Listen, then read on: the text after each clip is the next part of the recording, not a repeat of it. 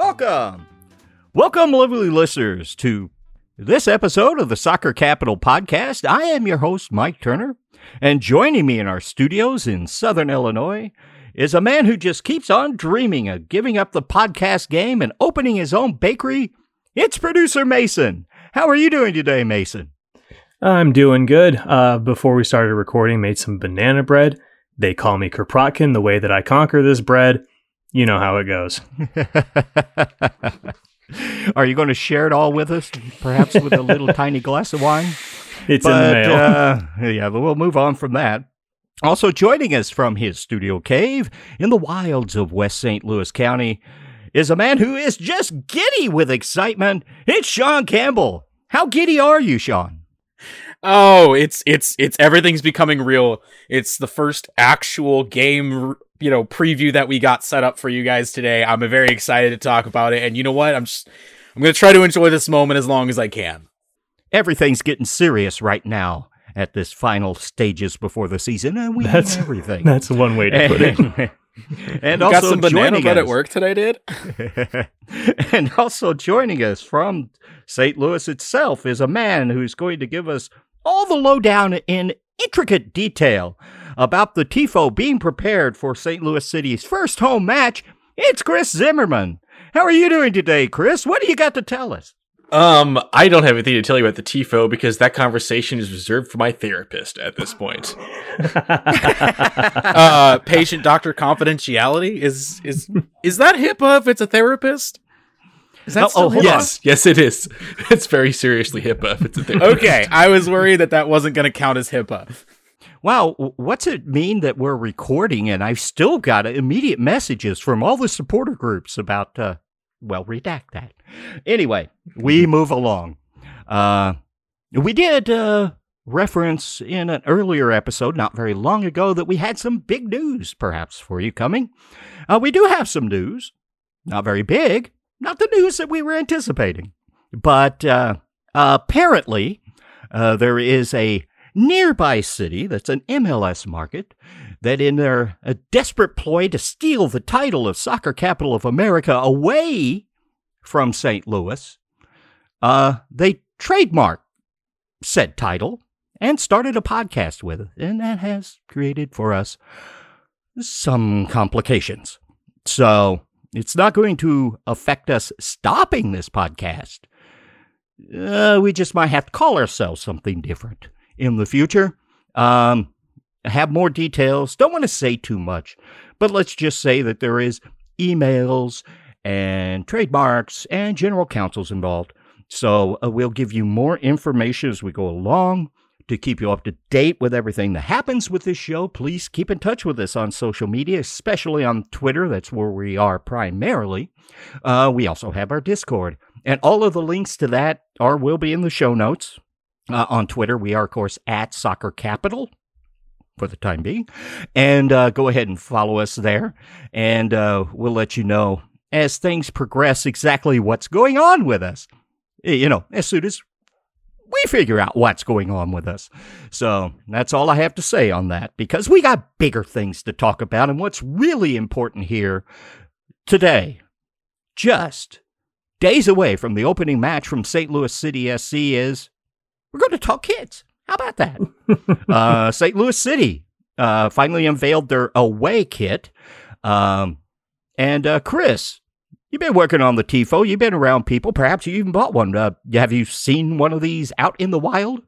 Yes, I did. I went to the team store across the street from the stadium on Friday and bought it, and then instantly handed it over to have it personalized, and they will call me back when I get it. So I have held the kit in my hands, and then it's dropped it off at daycare for a little bit. But it is, the main design feature is it's light gray, kind of a steel gray. It has these vertical pinstripes on it.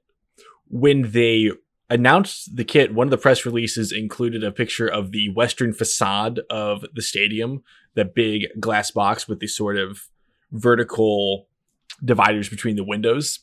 I don't know if that was the actual inspiration or they just thought it was a little convenient picture to throw in.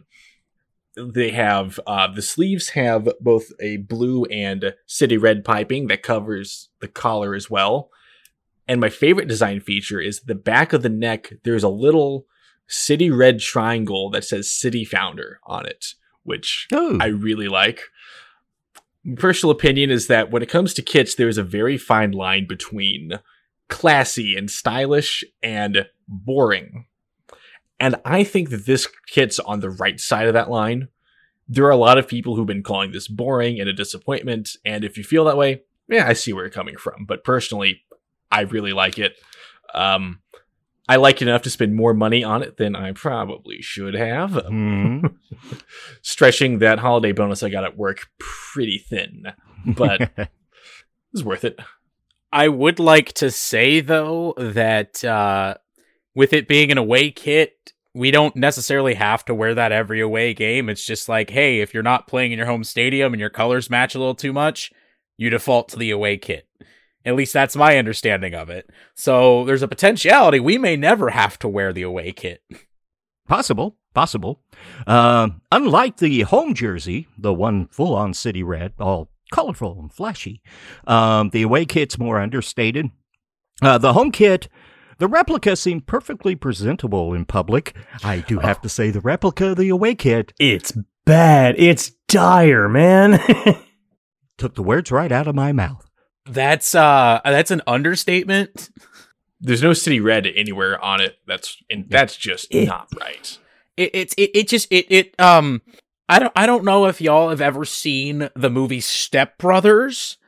But there's that scene where Will Ferrell and John C. Reilly are walking home past the elementary school that Will Ferrell's not supposed to walk by because the kids make him lick a white turd. They may as well just make that the replica of the away kit that's equivalent there. Ooh. Well, now that we've seen all of the other teams that released all their jerseys this past week, on the city home kit, the sleeve stripes were missing.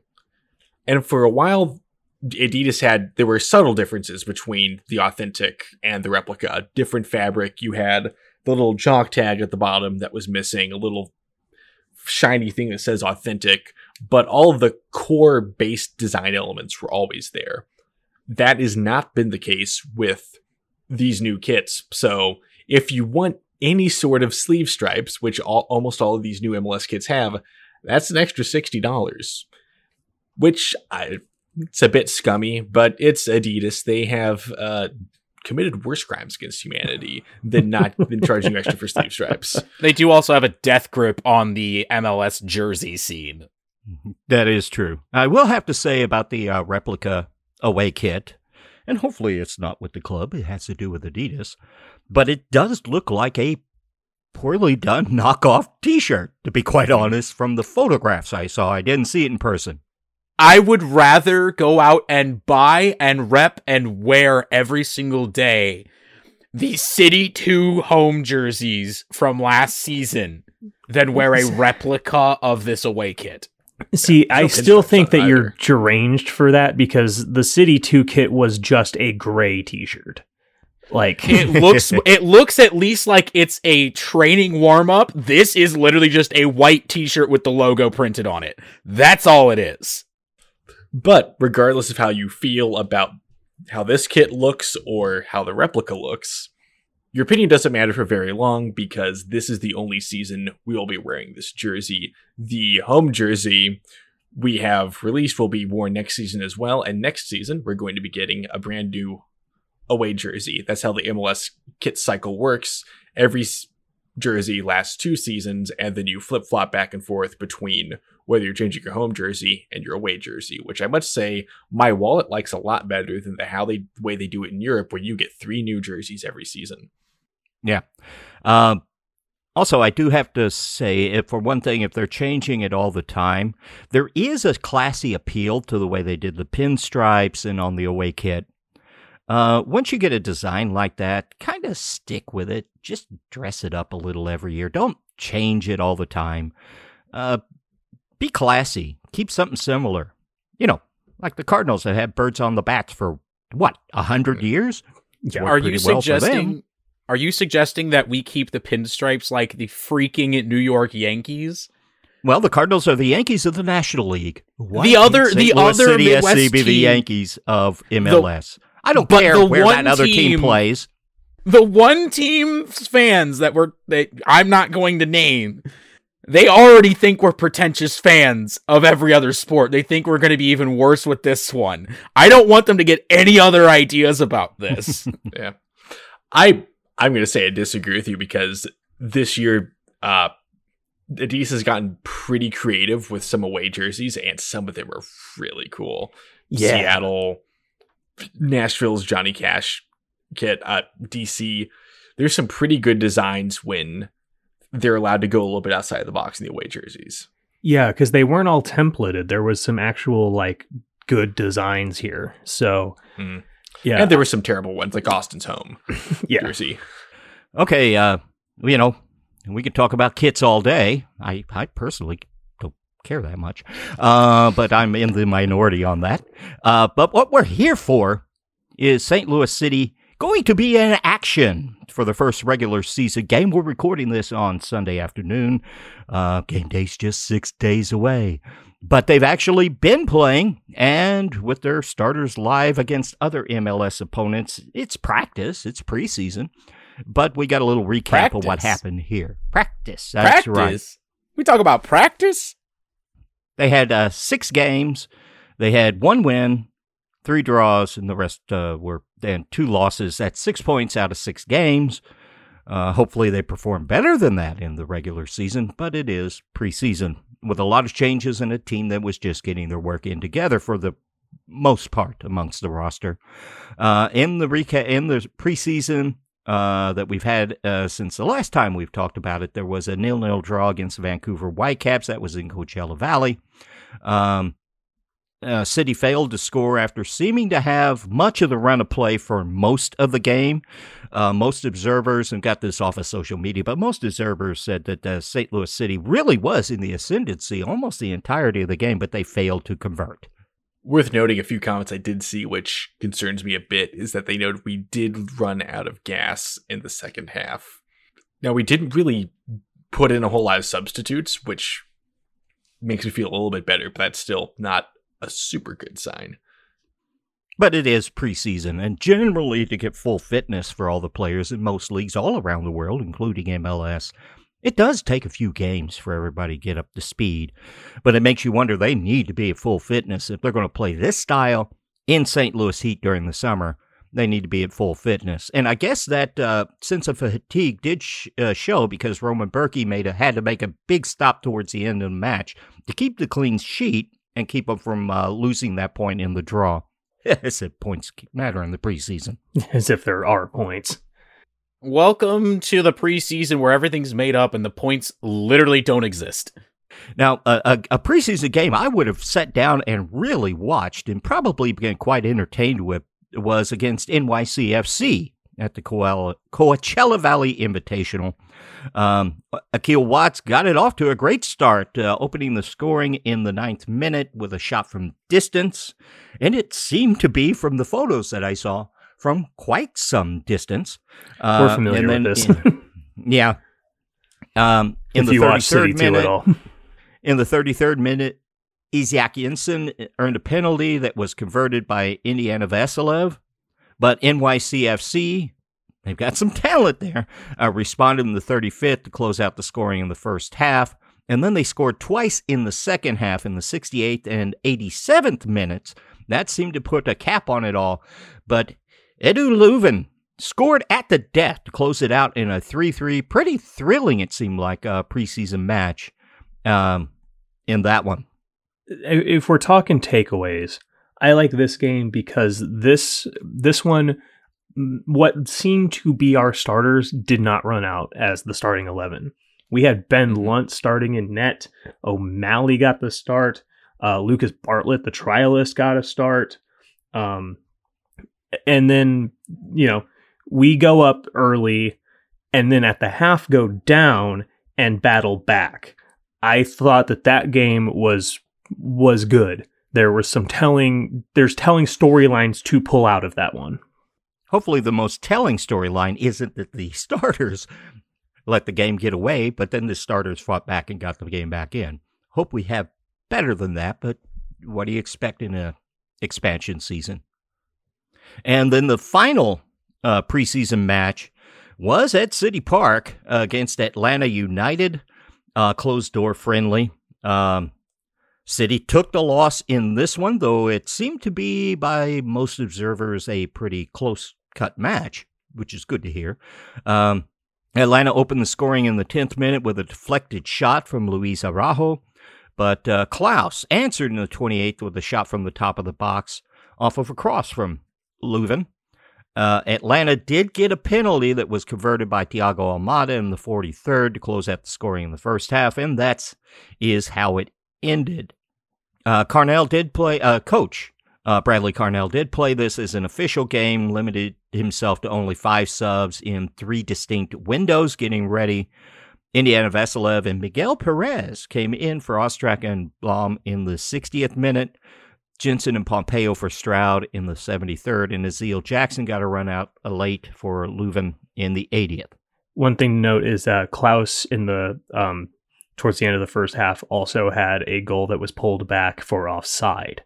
So this game could have ended very differently if not for a half step or a linesman not watching. I do want to say that just kind of overarching looking at all 3 of these games, we didn't quite get into each of like the exact starting 11 for all 3, but it looks like they're working in specific groups as opposed to still mixing and matching. The group that played twice was Berkey, Nervinsky, Parker, Hebert, Nelson, Leuven, Blom, Ostrak, Alm, Stroud, and Klaus. I think that's pretty safe to say that's our starting 11 coming into day 1. But we'll probably get into that a little bit later. I think the second game is more interesting to me, though, the NYCFC game, because that's guys that are actively fighting to try to get onto that starting roster. And who knows, maybe we may see some changes from that quote-unquote starter group. But it's very intriguing to see these results. There were no true blowouts. We didn't get absolutely played off the pitch in any of these matches. And I think a lot of these guys was that know it's preseason. Game, We're not talking about that game this week, are we, Mason? No, we're not. This is the business end of preseason where you're finalizing that roster. Scores still don't matter because points don't matter. But how people play on the pitch and interact with each other and that chemistry is what does.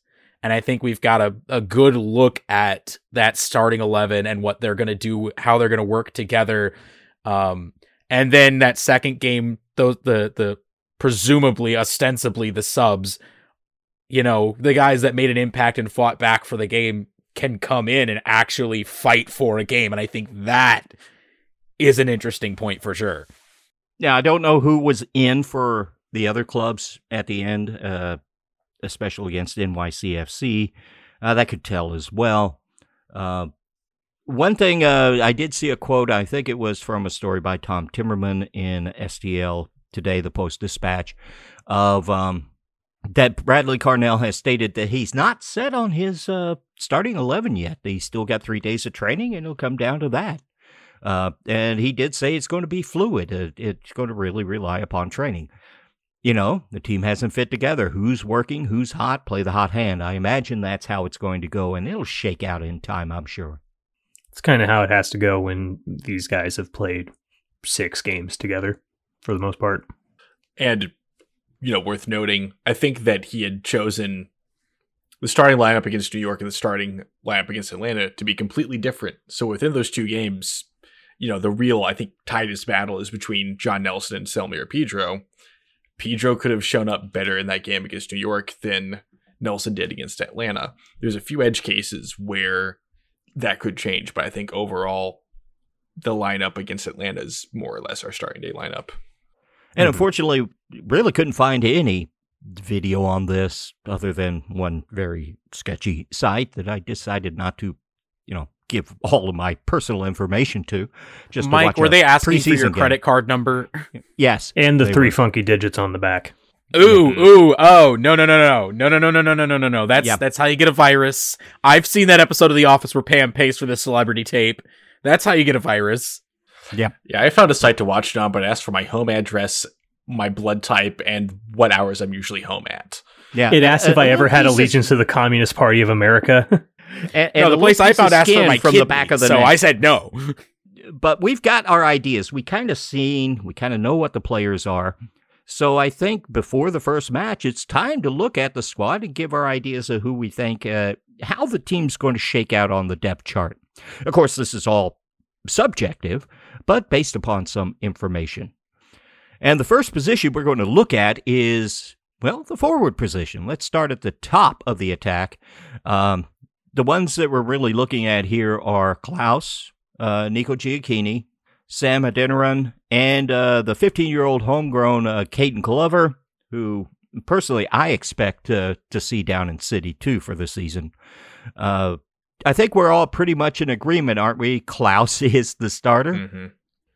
If you don't start your DP, you're doing something wrong. Yeah. Nico Giacchini is really, really talented, and I imagine you're going to see him subbing out for Klaus sometime early-ish in the second half a lot. But yeah, you got to go with Klaus. It also remains a question of formation, because we've largely seen them run out as 5-2-3-1s. If we go to like a 5-2-2-2, you could see Nico playing behind Klaus or something like that. But right now, it's Klaus 1, Nico 2. Yeah, he gives us something. And then Adeniran's a big guy like Klaus. So he would be a like for like if Klaus is out, say, by injury, or with this team, yellow card accumulation could be a factor with the way that they play. Behind them, this is a little bit different. There is some movement amongst this, and you could even slide Giacchini into this talk, is who's going to be playing on the wings and attacking from midfield. The ones we're really looking at here is Rasmus Alm, Thomas Ostrak, Gerald Stroud with the MLS experience, young Isaac Jensen, Celio Pompeo coming up from City 2, Azeel Jackson, who was a star in MLS Next Pro with Minnesota United, and Indiana Vasilev, which there is some questions where in all of this depth chart he might actually fit. Who do you guys think are going to be the starters? Well, Ostrak for sure. He's in there with a bullet. Mm-hmm. Oh, absolutely. 100%. I think you got to go with the veteran, Jared Stroud. He's got the MLS experience. He knows what he's doing. He plays pretty well with the ball at his feet. He seems to be a very good option out there wide. And like I said earlier, I think Alm is going to be on that other side. It's going to be Ostrak, Alm, and Stroud across that line of three if we're running out the 4-2-3-1 like we have in the past. But I wouldn't be surprised if Azeel Jackson, he gets a shot and absolutely makes a tear and steals a spot in that 3 somewhere. Yeah. Stroud, I agree with the rest. We've got Ostrak and Rasmus Alm for sure that are going to be starting. But kind of on that left side, right now I think Jared Stroud definitely is the starter. But keep in mind, Isaac Jensen, he's only 19, but this team has put in a bit of a gamble. They seem very confident in his ability to develop. So I would love to see, he might he's only 19. He could take a year or two to develop, but I would love to see him start to get more minutes as the season progresses. I think that's a really good sign for the future of the team if Jensen starts to see more playing time on that left wing. And the rumor was when they signed him that there was a lot of teams after him. He's a rising star in Europe. Very young when they signed him, still only 19, will be 19, I believe.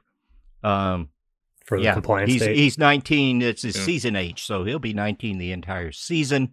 I can see him working in. I think Stroud will get it with his experience in MLS. He's got quite a few appearances, but he's never been big for production, creating scoring production. A lot of people seem to be taking Rasmus Alm. Not a lot of blow up over him, but in the Swedish league, he had a pretty good production out of his number of appearances, goals and assists in that league. And it has a history of having people slide into MLS and adapting fairly quickly and doing well. So I think he's really in ink. Vasilev, they've been kind of working him back further in the midfield. So we'll see. Ostrak is definitely in. One thing I want to just make known while we're talking about these wings and attacking midfielders, it seems to be there's a lot of competition here for spots. I think that could really help in the long run. It may not be a, first couple weeks out, we really see a raising up of the level of competition from that attacking midfielder spot. But with guys competing for spots, you got guys actively wanting to go out and play their best so that they can keep their spot. You got guys that are training hard on the practice pitch so they can make it into that slot so that they can get their shot. And I wouldn't be surprised if a couple weeks in we get, we see Celio Pompeo get a start just out of nowhere. We see Azeel Jackson get a start, or Indiana Vassilev starting anywhere in that midfield triangle. But we'll get into that a little bit in just a second once we start talking about the defensive midfielders. But there's going to be a lot of competition. I wouldn't be surprised if we see some turnover in the mid-season once these guys really start getting into form and go with the hot hand. Yeah, let's go ahead and start about the defensive midfielders. We have to, and one reason why they're probably looking at Vassilev to play a little further back in the midfield is that we're not really thick, in the depth chart here. Yeah, we're drowning in attacking midfielders, and we're pretty thin behind that. Mm-hmm.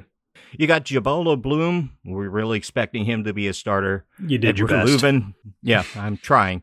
Edward Leuven, DP with experience in the Bundesliga. See him run out. You've got Akil Watts, also with a little MLS experience. He's been around. He plays in multiple positions. Max Schneider's still on the roster, but has not been given a number.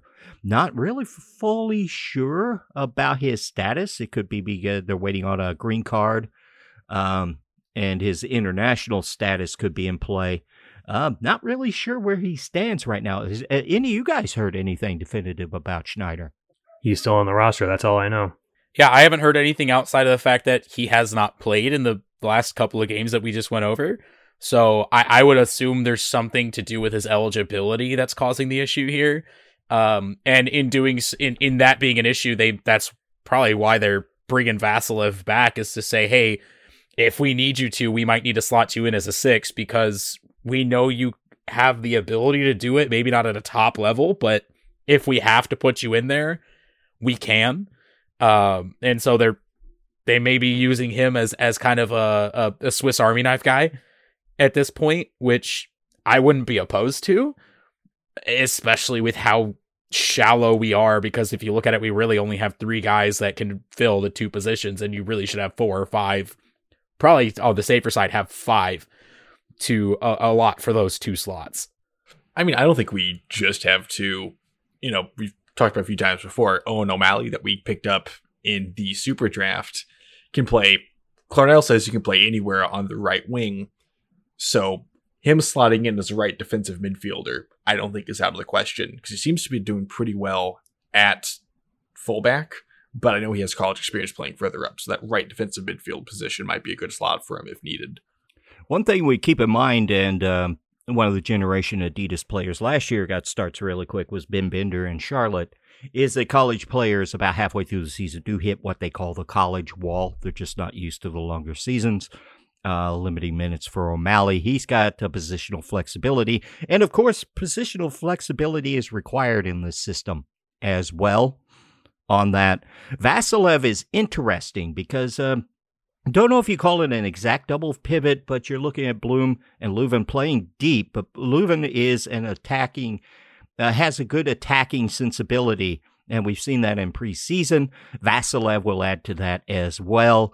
Perhaps they're looking at him funneling the ball from the back to the up higher up the pitch. Is what they're looking at with his ability to control the ball and ability for him to bomb forward when possible, to add something to the attack. So I understand where they're coming from with him. Leuven's already gotten a lot of those feeds, so. One of the important bits is, especially when you're talking about the 6, and we got into it briefly when we were, still talking just general MLS, and I was very high on my boy, Gianluca Busio.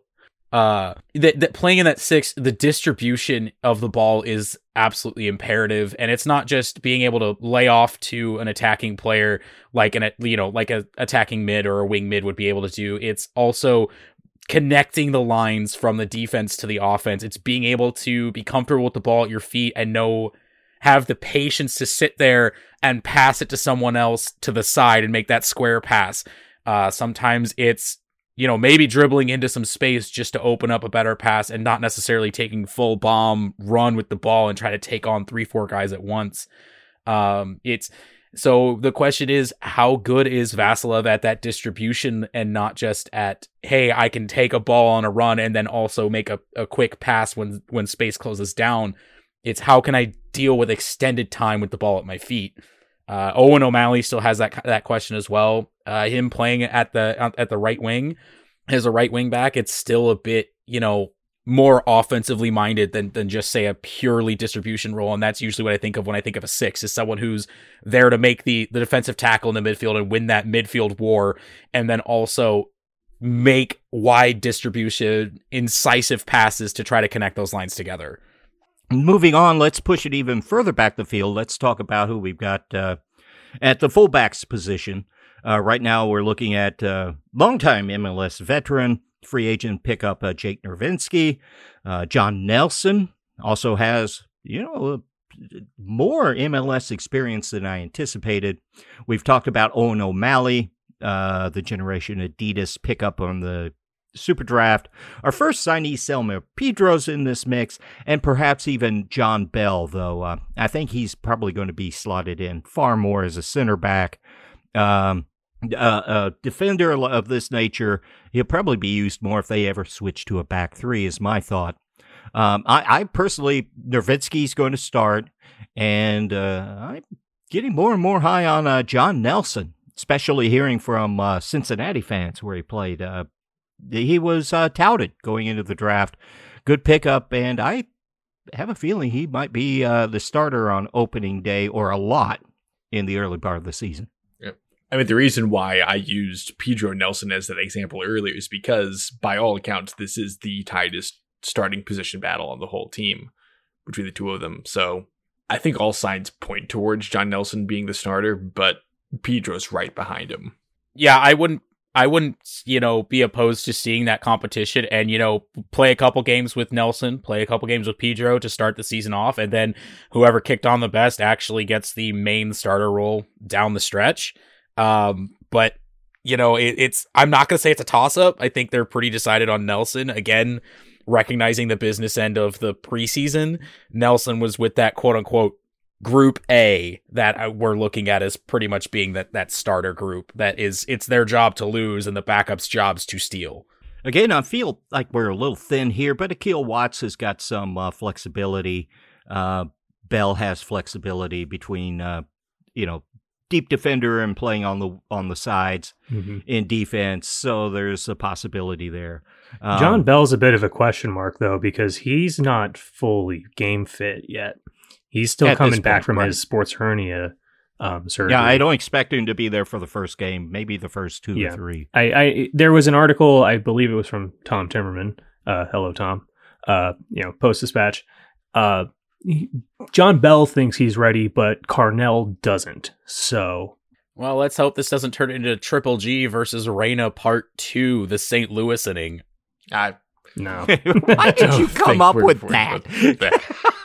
My brain does weird things when I am left to ramble in the soccer isn't sports cave. Talk radio. It's a No, but thank you for injecting a little bit of a controversy into our little recap here. It's what I'm here for, Mike. It's what I do. I am here to occasionally cause problems and stir the pot. Well, what can you do about our center back position that has already had its pot stirred? What I was looking at coming into the season to be the real strength of the club now has some question marks about it. We've got Tim Parker, Joachim Nielsen, we got Kyle Hebert, Josh Yarrow, and, as we mentioned, John Bell. Nielsen, as we'll get into, had off-season knee surgery. He got hurt on international duty with Sweden, which is a good thing he's on international duty. It's a bad thing he got hurt. Don't expect him to be, even back in training until May. We might not even see him till the Leagues Cup. Parker, he's in. He's probably going to be your captain. In this system with the Red Bulls, he was best 11 caliber in center back. didn't really play that well in the Dynamo system, but anybody who saw the Dynamo knows nobody played too well in their system. Kyle Hebert's got a lot of run out there. I'd have to say he's the front runner, especially with Bell coming off of abductor surgery or a sports hernia surgery. He's got a little road back. You guys have any difference of opinion with Yarrow? Always there, the steady hand in the back, but I think he's been bypassed on the depth chart. Have any disagreements with that take? Kyle Hebert seems like the 1A to take Nilsson's spot, and then Yarrow's like the 1B right now. But I wouldn't be surprised to see Yarrow get game time, especially if John Bell is also not ready for a few weeks. Mm-hmm. I do think it's important to note, though, that, again, this is all predicated on us running out the 4-2-3-1. I don't think we see any tactical shifts to a back three anytime soon until Nilsson's back and John Bell are back. Once both of them are back, we could see a back three, in which case you could see Parker with any two of these guys at once we sub out to make that tactical change. I don't see us starting with a back three at any point in time unless it's like absolutely just, you know what? Screw it. We're throwing everything at the wall and seeing what sticks. But no, it's Tim Parker all the way.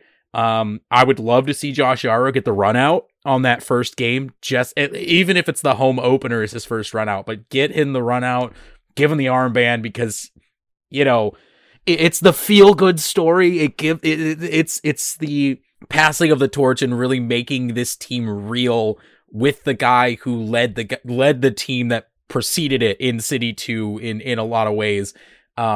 He was the leader of that squad, and bringing him up here, I feel he deserves at least the chance to prove that he should be over Hebert. But I mean, I can't say for sure. I'm not in the front office. They don't pay me the big bucks to make these decisions for obvious reasons. But I think it's going to be Parker and Hebert, and Yarrow's going to be a sub, but I really am hoping that Yarrow gets the run out and give him that armband. Yeah. I mean, I mentioned I had to drop off the away kit I bought to be customized.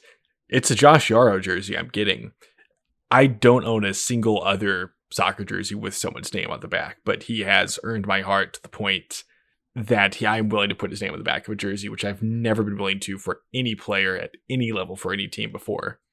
With that said, all the signs point towards Hebert, which, yeah.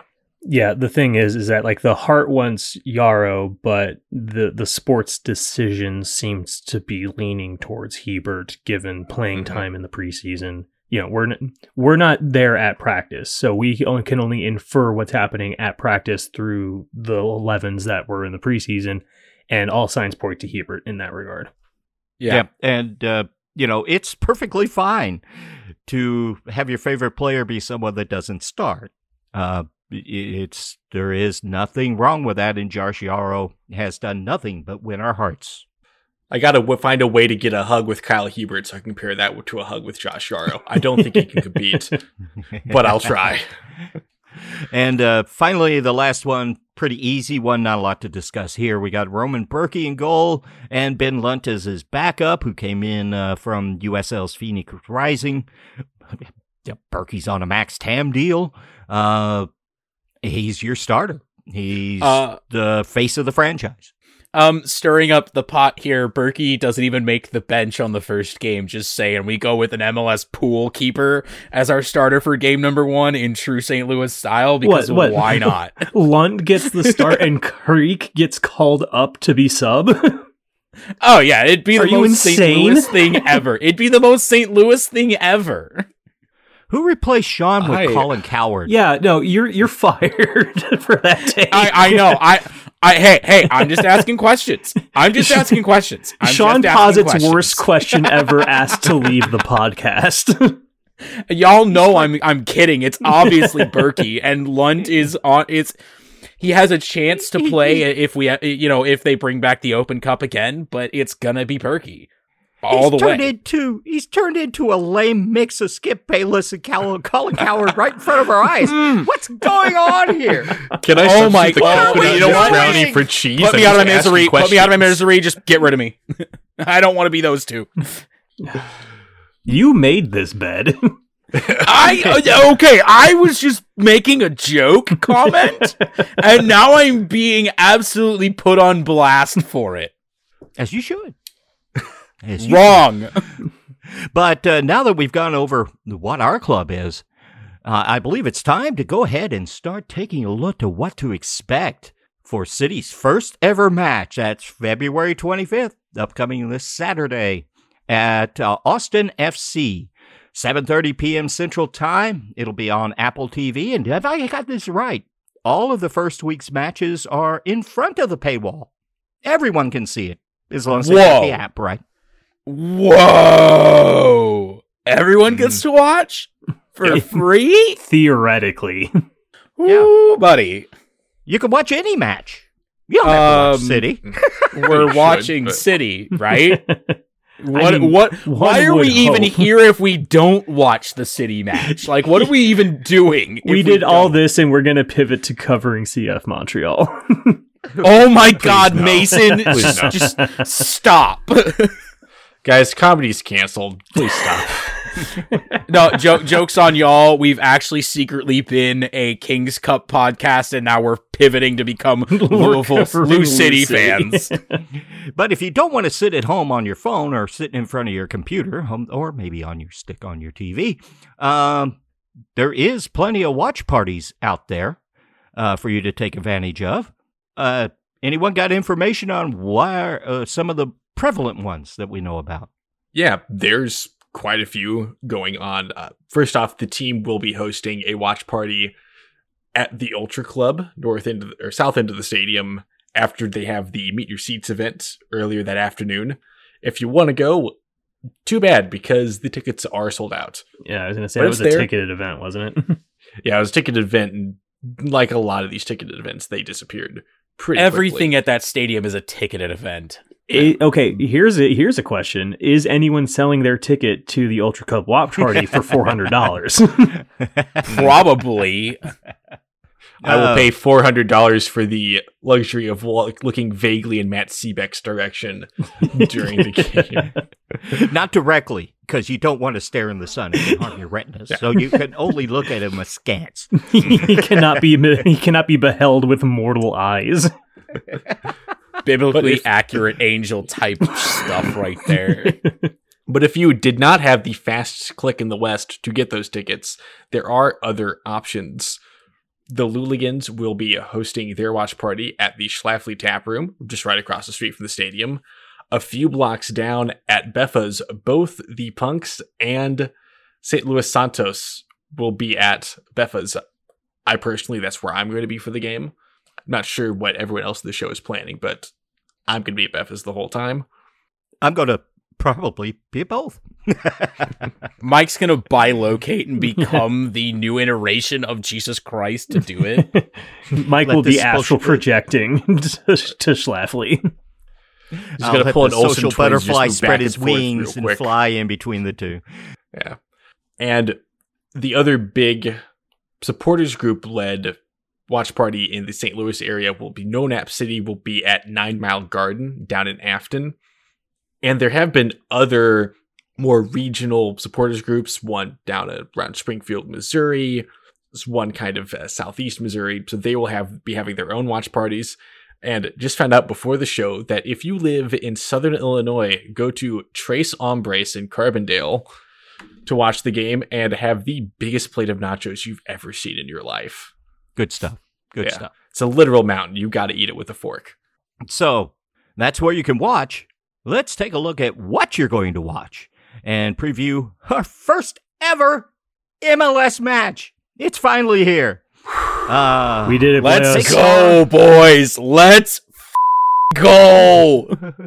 The MLS schedule makers didn't really let us off the hook in our very first game. We're going down to Austin to take up the runners up in the Western Conference, Austin FC, and to give us a rundown of what we can expect in this match. Taking the lead here will be Sean Campbell. All right, everybody. It is time. It is time for that all-important first ever match preview. It is the first actual real match preview because we had the one that was City 2 with Leverkusen. We're throwing that out the window. We're starting a new system. It's going to be great. Let us know if it works. If it doesn't, give us notes. Join our Discord. Yell at me on Twitter. However you want to do this. But we're going to get started by talking about Austin and what we've got going up against them.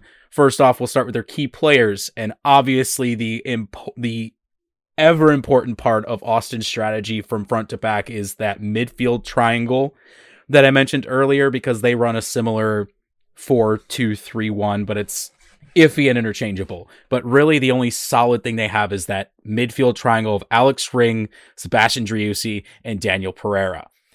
We're going to be talking about Driussi a lot today, so if the name starts to sound like nonsense words, it's going to happen. But that midfield triangle and how everything pivots around how that triangle is operating is going to be the key piece of everything Austin wants to do. The other key player we have to look at is that striker position, specifically Maxi Urruti, mostly because I think he's going to get that start in that first game.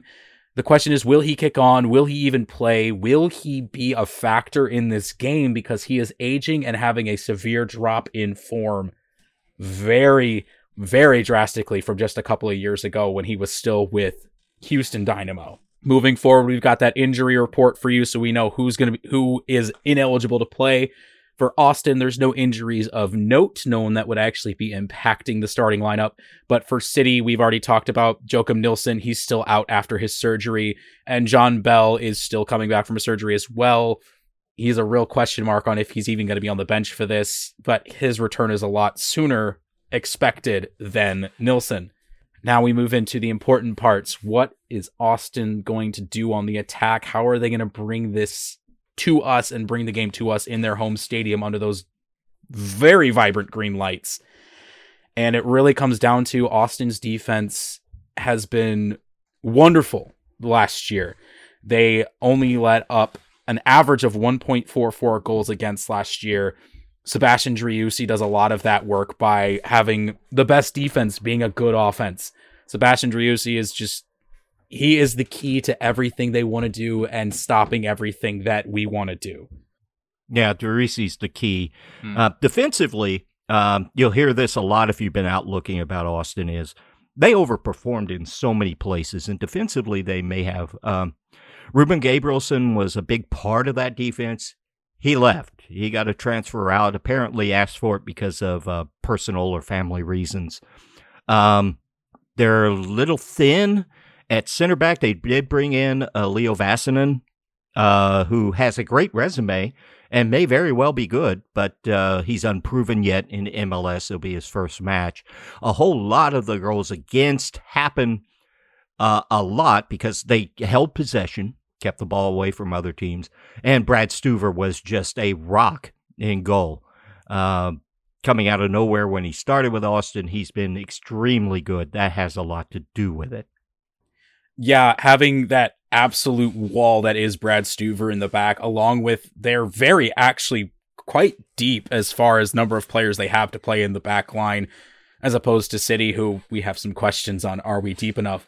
They also did bring in Amro Tarek, who is an Egyptian center back. He has some MLS experience, and he's started 20 games in 2 different seasons for Red Bulls New York. He also started 20 games or so for Orlando City. So if he can slot in and actually fill that spot that Gabrielson, obviously not to the same degree because Gabrielson was just an absolute stalwart back there for them. But if he can slot in and provide a strong defensive structure for them like we can expect from Austin, I really think that it's going to be hard for us to really get in there. So when we get those chances, we need to pounce on them, we need to bury them, and be clinical in our finishing. And the big thing for them is they went out, they cut ties with Danny Hoyson, who at the forward position just didn't give him much. Urruti basically replaced him.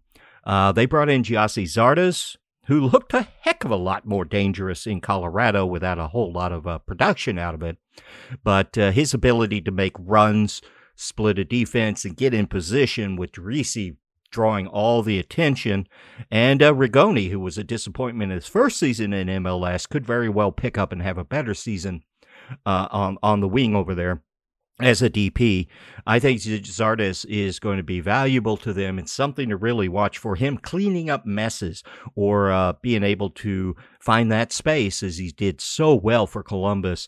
And that system in Columbus that set it up to move, use the ball, spread everybody out, and get the ball in front of the net to Zardes. The assistant coach under Berhalter at Columbus was Josh Wolf, and that's what this system does. So he's a danger. We just don't know what we're going to expect to see for him from Austin. And then Urruti comes in. His defensive presence, pressing, just is a completely different style. And then there's also Will Bruin on their team. So attack. That's where they're really going to hurt us. Yeah, the big question though is let's dig into that a little bit, because they have so many attacking options, be it on that line of three out wide. They use those, that it's technically a midfield line, I know, but we talked about earlier, we can use forwards out there out wide. And when you look at all the options that can play across that front four effectively, you've got Urruti, you've got Bruin, you've got Zardes. You also have Ethan Finlay, who was absolutely beautiful for them last year. Diego Fagundes played a lot of minutes. They were the preferred options on either side. They both had really good seasons. They played well. They had some good distribution. Will Bruin can play out wide if he really needs to, even though his preferred position is centrally in that striker position. Having him with Zardes and Urruti is going to create a very interesting striker outlook when it comes to them. But I really think Urruti's going to get that first run out. It seems to be his job to lose going into this season. But with Finlay and Fagundes, and then Rigoni and Wolf really putting pressure on all of them, they also got significant minutes. I think we're going to see Finlay and Fagundes, though, with Urruti up top. It's going to cause us some fits on the back line, especially with our lack of depth, but we'll see how that one goes. One question is that, last year, Austin constantly overperformed what their XG was. Every game they were scoring more than XG. I don't put a lot of stock in XG, but for a whole season to be overperforming like that, I guess the question is how were they doing that, and what are the key weaknesses? The easiest way to explain that is because when you look at XG, what XG is, it's expected goals, and that's a whole algorithm based off of percentage of shots from specific spots that go in and count as goals, right?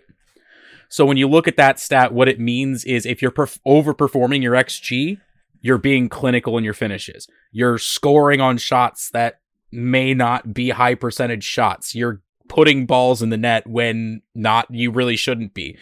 You're being clinical in your finishes, and that is something that I think we might have a problem with going forward. But in overperforming on the XG, a lot of that comes down to Sebastian Driussi putting up MVP level numbers last season and absolutely having the foot of gold, the golden boot. Literally, he has the golden boot. And another thing about it is difference makers, pure talent, people that know how to make things happen, even if it's not the best situation. Fagundes is good at it. Driussi's fantastic with that.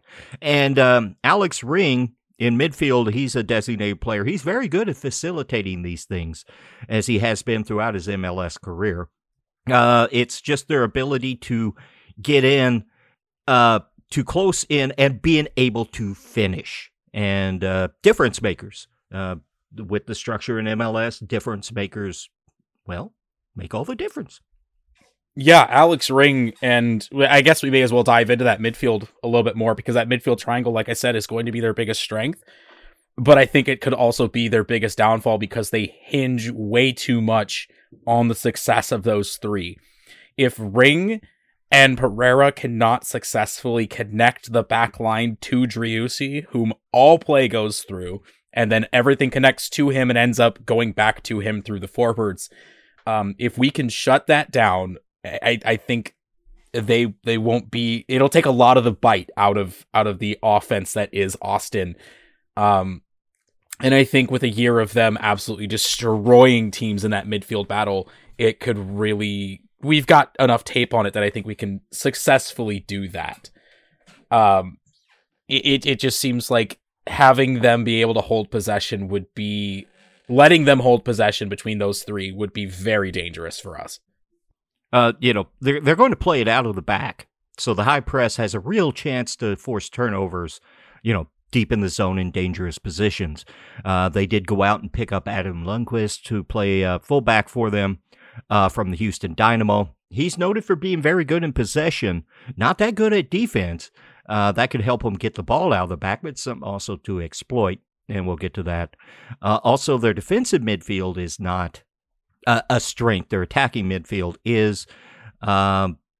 So there's a real chance for us to take advantage of those deficiencies. And we've talked a lot about how they're going to hurt us, as it's always going to be the case for City this year.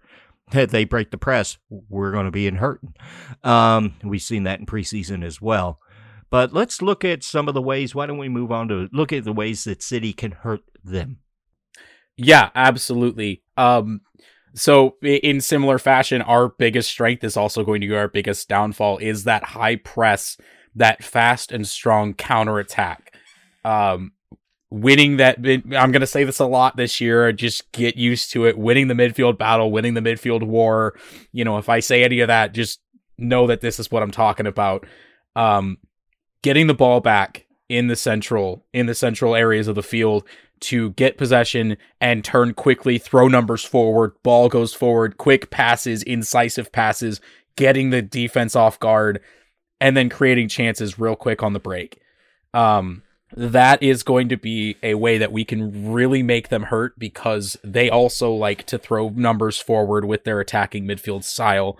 But if we can win that war, I think that's number one, how we can create the most chances. Another way, a way to do that is by being quick to close down space whenever a pass is made in that midfield section in the central areas of the pitch. Be quick to close down the space, make them make quick decisions, and make them make the bad decisions so that they make a bad pass that we can cut out, get possession back, make a quick pass, turn it upfield, and numbers going forward. Another way to do that is movement off the ball. Really make their whoever's defending, make them run more, tire them out. And I think having the ability to have so many players interchange to different positions is going to be a strength for us in this match, because someone who is playing in, say, Edward Loven, for specificity's sake, he's playing in a holding midfielder role, but he can definitely play in an attacking role or a wing mid role. Having that knowledge that he can play in all of those, he can swap around with someone and flip into a position and create a break and really throw their defensive structure out of whack, because they don't know who's supposed to cover him. You can mismark and really create some open situations. But it's in doing that, you have to combine the making sure players are moving off the ball when we have possession, and then also closing down that space when Austin has possession. Make them make the quick decisions, because they're probably going to have more of the possession in this match, but we want to make them have the high stress possession and really tire them out in that decision making. Yeah, and a big word here is to look at what City is verticality. It's been professed that the way this team is going to attack is get the turnover and go for goal. And I think that really brings out the best in Klaus. That's where we're going to really see him shine. That's where we saw City 2 shine last year. And a lot of that builds off of controlling the midfield. City 2 just would turn that into their little plaything in many games. If nothing else, just turn into a scrum to where the game just gets played in that the neutral zone, so to speak. One thing about Austin is that they've had their own system since they came in. Josh Wolf had it in, like City. They came in with a definable system. Maybe they didn't have the best players their first year to get it done. They sure as heck improved that by last year. But they play a pretty system. One thing you can expect from City is it ain't going to be pretty. Probably not going to be pretty. Yeah, it's going to be chaos. They're going to thrive on chaos, making it ugly, making it dirty. Oh, okay. I don't like the chaos word in this discussion, because that compares us to the San Jose Earthquakes, and as we all know, all the major pundits are putting us at finishing last in the league below the Earthquakes. See, Well, San Jose the chaos for the San Jose they was were the team chaos team because their coach was nuts. Yeah, that's the thing, right? It wasn't their actual style of play. It was everything happening in the team. A six line, six in the back. Sometimes he would play. It's like he was full trying to get fired. on parking the bus level. Yeah. Just what is happening? It's Okay. not parking the bus. That's that parking the chaos. freight I'm train. talking New York Red Bulls chaos, where you make the game as ugly as heck. You take a team with more talent and take them off their game. You spoil them from what they want to do. You create the tempo, the matchups. You basically, as Lutz says, when they see the arch, they should become afraid to see the team play because it's not going to be fun. Their shins are going to be sore. At the end of the match, they're going to take some knocks. They're going to have to fight for every piece of ground that they want. That's what we want to see from City. Now, are they going to be able to convert that to goals? That's a real key. We've got to finish because Jerussi and Fagundes and Zardes and that attack, they can convert goals when you didn't really think they had an opening to do so. Yeah, the finishing the chances when we got them might be my biggest concern just based off of City 2 last season, where we played what I started to call City ball, which is we danced around the 18-yard box with the ball and then didn't really score off of that. Yeah, I've got concerns about this too, because City 2 found a lot of success in just sheer volume. They were putting up hockey number shots. You're going to get goals that way, but MLS defenses are not going to let you do that.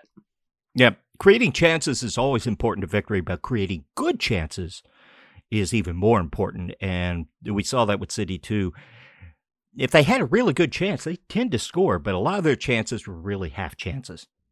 It really comes down less to creating number of chances and good chances, but more so finishing the chances you have. Like you said, Chris, when you get a chance, you better bury it and be clinical like Austin will be. Otherwise, it will come back to bite you, especially as a high-press counterattacking team like we are. If we can be clinical in our finishing, there is no team we cannot defeat, in all honesty. Because when you get a chance and you finish every single chance you have, you're gonna win games. I'm going full John Madden. I know if the receiver catches the ball in the end zone, it's touchdown. If you put the ball in the back of that, yeah, I know. I'm going full John Madden. It's okay. Yeah. In the game of soccer, do. there's a one quarterback and his name is the president. No, his name is Don Garber. And I will say, we're expressing a lot of concerns here because it is an expansion year. It's going to take a while for the team to start to meld. It's going to take a while for the team to start to play together to live up to their full potential. That's expected. So if you see a few rough early score lines, don't hit the panic button yet. But if we really consistently our strikers, our DPs, the players we're paying a lot of money for and building around, have a really hard time bearing the chances they're given, that's when the worry is going to set in if we hit that point. Yep. Another thing in this very first match for the team, having to go to Austin to play this team, they could play highly competitive. They could play very well, but a couple of mistakes, Jerussi buries them, Fagundes buries them, Zardes buries them. We're behind. Stuver makes some fantastic saves. Big question is, for us to have a chance in this match, Berkey's got to be better than Stuver at stopping those goals as well. But above that, we got to keep the ball from getting into Berkey to where he has to make those kind of saves. If it's a point to where they're really attacking and putting the possession and really attacking goal a lot, it might be a very exciting but not too fun evening. I do think this match is going to be a little bit more back and forth than we are letting on. Because while Austin will do well with the possession that they have, they're not necessarily a possession dominating team with the personnel that they have. They're just very, what's the word I'm looking for? Efficient with the possession they do have. And they do have a fair amount of it. They just don't always dominate possession like say a certain team that I will refuse to name. They will take the possession and they will wear you down and they will find runners to make runs. But if we can get our off-ball movement, like if say Leuven has the ball and he's moving it forward, he's taking on a couple of guys, we need everybody except for that back four, except for maybe one of those wing backs, to fly up forward. Everybody else needs to fly up forward and give him options, be moving around and make some chaos so that these defenders lose their marks, and then we can make an incisive pass to then make a quick one-touch pass to somebody else, change the point of attack, and then potentially maybe pass it back to reset and change the point of attack again. And in Mike's words, use our verticality, really give them fits by making confusing runs and runs in behind the defense, draw people out of position. A lot of that starts with winning battles in the midfield and winning the midfield war. That's going to be the make or break for every single game this season. I guarantee it is winning the midfield war. And one key with this type of system is force a turnover and immediately turn that into an attack. That is the key you want to watch for. First game ever altogether. That takes a lot of coordination and all that, so we might see some mishits. So we've talked about what they can do, what we can do. Now it's time to give what you guys really think is going to be the outcome of this first match in St. Louis City SC's history. Sean, you led the point here. Why don't you go ahead and give us your thoughts? All right. Well, looking at everything, looking at what Austin can do to us with their defense that lets up very few goals, looking at their midfield triangle that can also really give us some fits, and then also their clinical finishing, I think what's going to happen, because then you weigh that against us causing pressure in that midfield, making them make quick decisions that they may not normally have to make.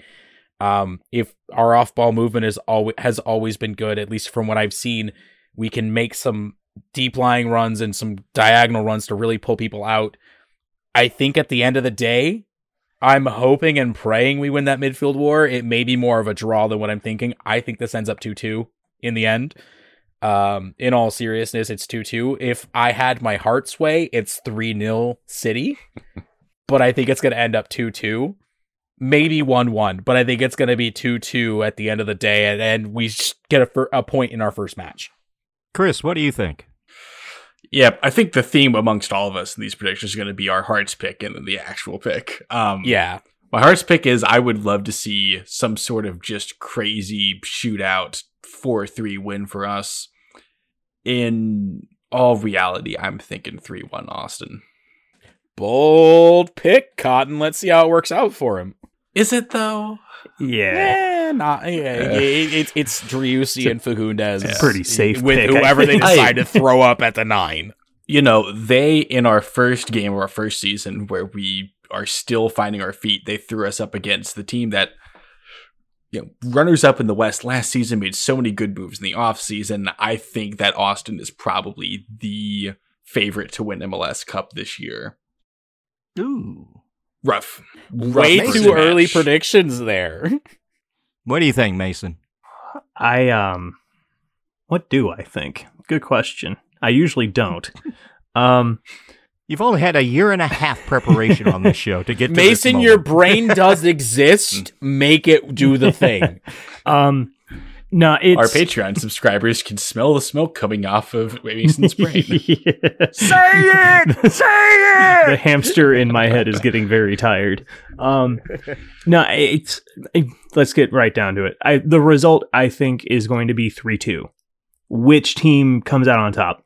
I have no earthly idea, but I'm expecting a 3-2 scoreline.